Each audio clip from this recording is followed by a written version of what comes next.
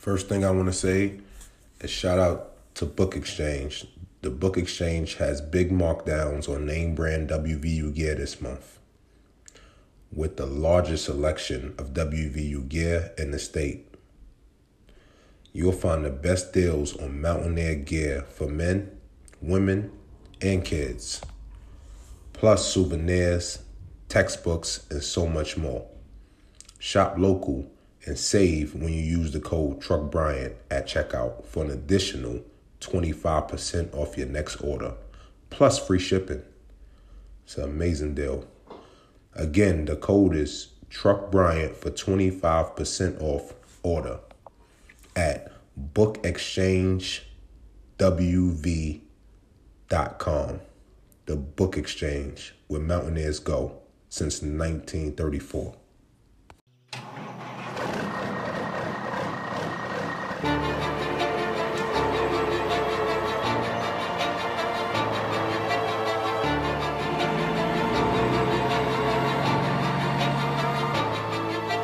Coming to you live from Morgantown, West Virginia. West Virginia's best new, no, strike that, the world's best new podcast. Presented by the voice of Morgantown at voiceofmotown.com. It's the Truck Bryant Show. Here's your host, Mr. Unmatched himself, Truck Bryant.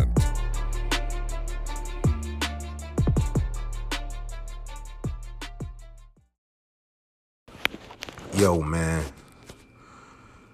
I don't know if y'all be watching my live, but I'm really on fire, yo. Another New York legend in my live 2 nights ago. Ron Artest, Meta World Peace. That was tough. But real talk, it is Truck Bryant, a.k.a. Mr. Unmatched. I'm on fire right now. I'm on fire. So today, you know what? And out of respect for this guy, who's also another New York legend, Rod Strickland, I'm going to get him on a podcast. And y'all already know the vibes, especially, like, y'all know him throughout the world. But to us, he was like the golden child for me, Kimball Walker, Jordan Theodore, Chris Fouch. We seen him in Gaucho's gym, which is our AAU team. We like, damn, that's Rod Strickland, yo. So, I mean, I don't know, man. That's crazy. That's just crazy to me, man. That's the big homie. That's the big homie, man. I know his family, everything. So that's like family, man. But I'm going to get Rod Strickland on here for sure. It's the big homie, New York legend. Wow. New York legend, Rod Strickland, NBA vet. NBA vet, New York legend Rod Strickland is in the building. Truck, what's happening? What's up? What's up, big homie? What's up, man? Man, I'm good. How are you? I'm good, man. Just chilling. You know how this grind go, man. Working Yes, out every sir. day, trying to stay right. Yes, sir. Grind never stops. Grind never stops. Hey, big homie, I just got a handful of questions for you, right quick. Yes, sir. Handful of questions. So let's start up with this. Mm-hmm. You an NBA vet. Mm-hmm. How long have you been in the league, and where was your favorite spot at in the league? Well, I played 10 years. I'm not gonna go over all the teams because it was a lot at the end. I probably played for 7 teams in my last 5 years. But Okay. I've had a few spots, man. I enjoyed New York as a rookie when I first came here with that young crew, playing for Rick Pitino, running up and down 3-point shots. I enjoyed Washington, D.C., Portland, San Antonio, but I would say Portland. No, I would say Portland and D.C. were my favorite spots. That's tough. That's tough. Yeah. That's tough, man. Yeah. So this is a huge question. What's the difference between the NBA then and now for you? What you think the biggest difference is? Well, like there's a few differences, right? I think number one, obviously, the style of play. back then we played inside out, so you had two guys on the post and Yeah. three guys out. So that made it a little harder to maneuver. And now it's basically five guys out. And so, and everyone's looking for the 3-point shot. No one, the mid-range shot is kind of like outdated for whatever reason. So everybody's looking for the 3-point shot, quick shots, transition, fast break. Guys are looking for the 3-point line instead of looking for the layups. The physicality is different. Back then you go to the basket, you're getting hit. You go set a cross screen, somebody will knock your head off. We basically back then fight and still be in the game. Now defenses is different. Back then, you were taught to stay in front, slide your feet. Now it's kind of sending guys to different areas on the court to the defense. So you defense now, whereas back in the day it was like stay in front of your man and try to That's have crazy. us help.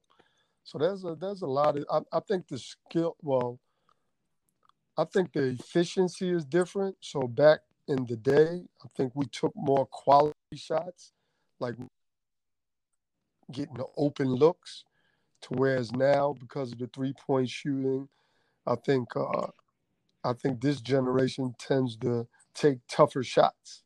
And I think if you look back at the statistics, the shooting percentages of like shooting guards back then, guys shot 50-something%. You would see the top 10, and there could be 5 guys shooting over 50%. Now that it's lower because of shooting 3-pointers and the quality of shots. But they're more athletic now, talent-wise. Each generation gets better. The talent level goes up. So, I think the talent level is at an all-time high. That's tough, big homie. That's tough. So you yourself, and in today's NBA game, how you think you would have? Well, how you think your career would have been? I think a lot of people will go right away and say, well, you really couldn't shoot, especially 3-point distance. You could shoot from mid-range. But I think with the IQ, right, because I played off defense. So I made the defense make mistakes. So I'm going to get into whatever area of the court I need to get to. I'm going to make the right decisions. I'm going to hit the shooters. I had the ability to get in the lane, whether you back off me or not. So I think this helps me even more because you have 4 or 5 guys out. So now it's about me beating my guy in front of me. I'm getting by you. Hold up, big homie. Sorry to cut you off, big homie, but we not about to sit here and act like your layup package wasn't right. like so, that. No, and that's where I'm gonna go. So it's one person in front of me, right? So I have by him. I did it back then. I'm sure I can do it now. To the lane, there's no shot blockers.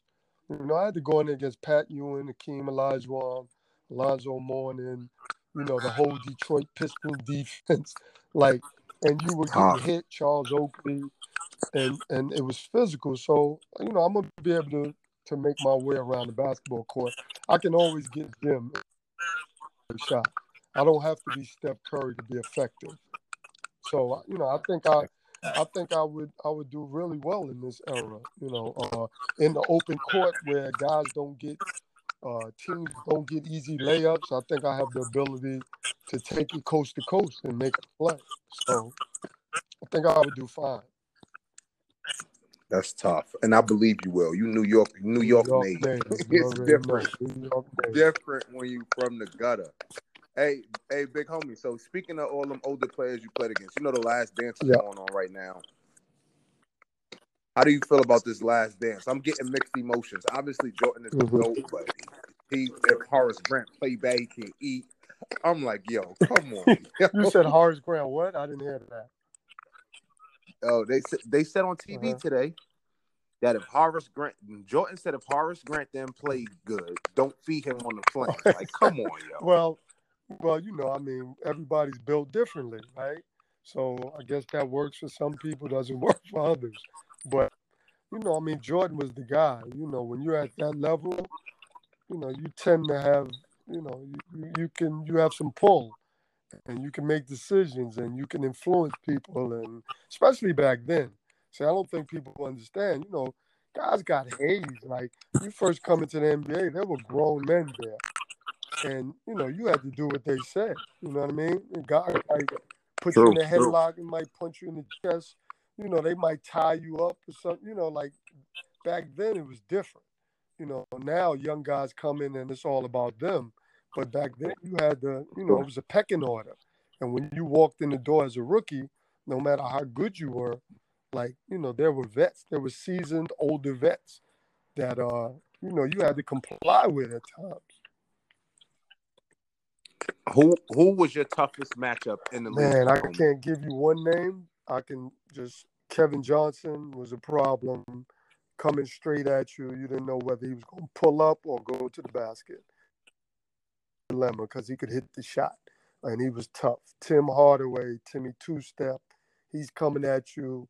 You don't know what's going on. He's, between the legs and go, or the pattern in between the legs, crossover, strong body, tough competitor. Then you have GP, the ultimate 6'4", strong, defensive-minded, can score, can pass. Stockton, tough, great hands. He's one of those guys I had to get used to.